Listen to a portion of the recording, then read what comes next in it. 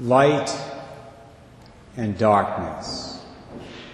The contrast between those two realities is crystal clear in the story we just heard from Matthew chapter 2 and in the verses that immediately follow this passage in Matthew's Gospel. The light of the star that guided the Magi from their homeland, which was probably ancient Persia, modern-day Iran, the light that guided them from their homeland to the Savior of the world in Bethlehem, that stands in sharp contrast to the darkness that filled the heart of King Herod. A darkness, a hatred, which led him to murder a lot of people, including some members of his own family. First, the light. The journey of the Magi can be seen, from one perspective at least, as a metaphor for the Christian life.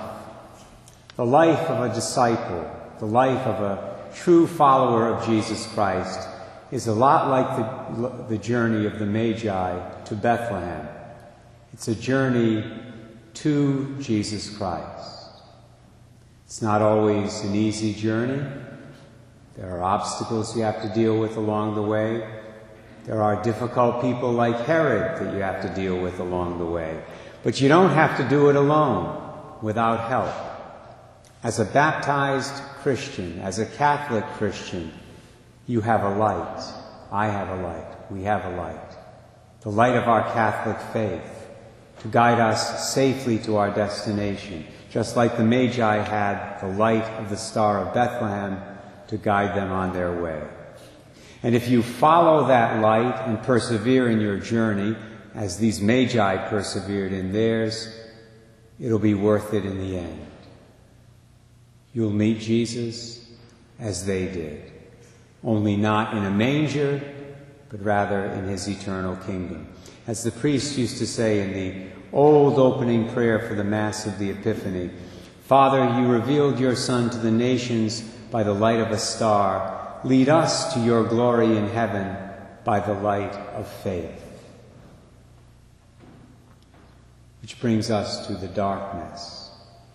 Specifically, the darkness of King Herod, which, as I said a few moments ago, filled his heart with hatred and motivated him to kill a lot of innocent people, including the holy innocents, as well as members of his own family. His purpose in killing was usually to get rid of rivals. He was paranoid about people taking his throne, even members of his own family. This, of course, was why in today's Gospel it said that he was greatly troubled when the Magi told him that they were there to see, quote unquote, the newborn King of the Jews. If Herod were alive today and got evaluated by a psychologist or a psychiatrist, I think he would be diagnosed as a paranoid psychopath or something along those lines. After all, among the people that he murdered were two of his own sons, his wife and his brother-in-law.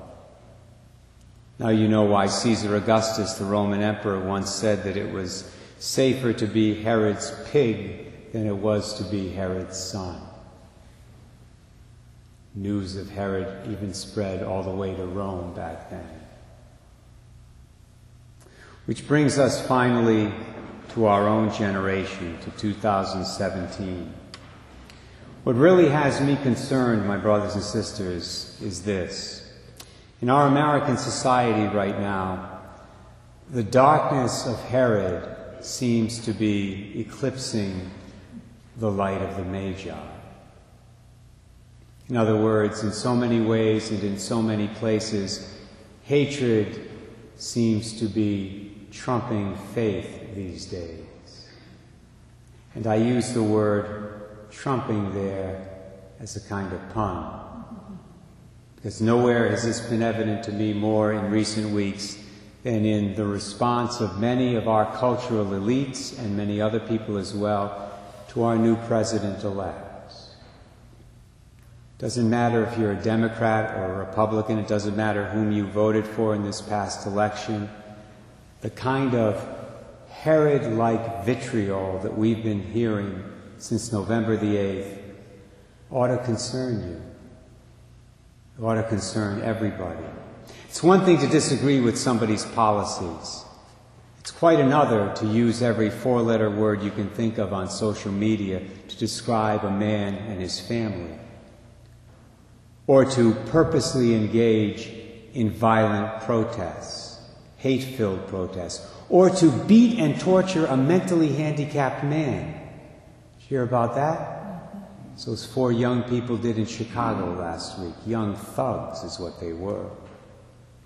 And of course, our president-elect hasn't always responded to others with charity and respect either, which has only compounded the problem.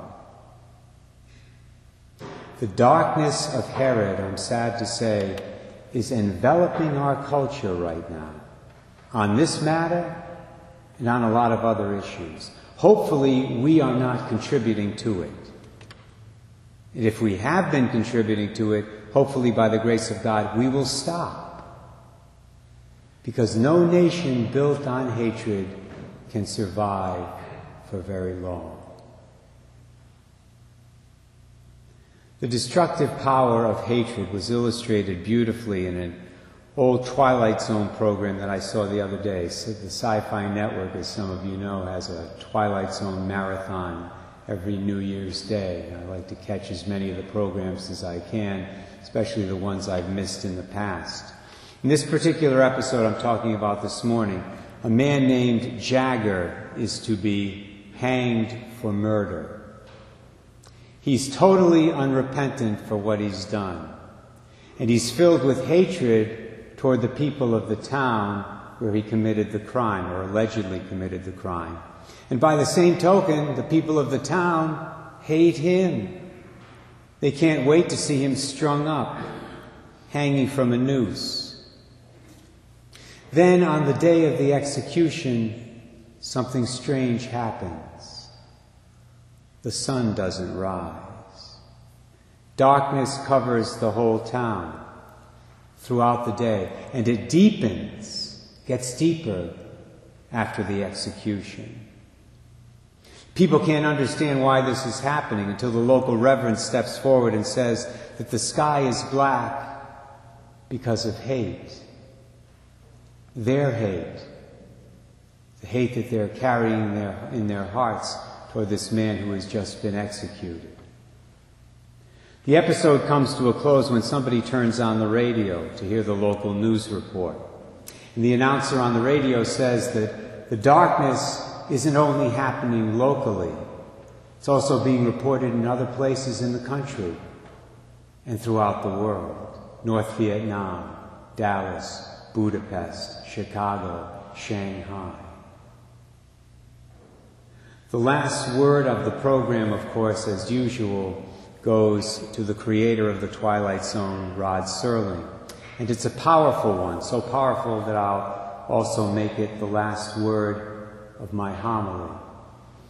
It gives us the message Rod Serling wants us to take from the story, which is the same message that I'd like people to take from this homily. Serling says, a sickness known as hate, not a virus, not a microbe, not a germ, but a sickness nonetheless, highly contagious, deadly in its effects. Don't look for it in the Twilight Zone. Look for it in a mirror. Look for it before the light goes out altogether.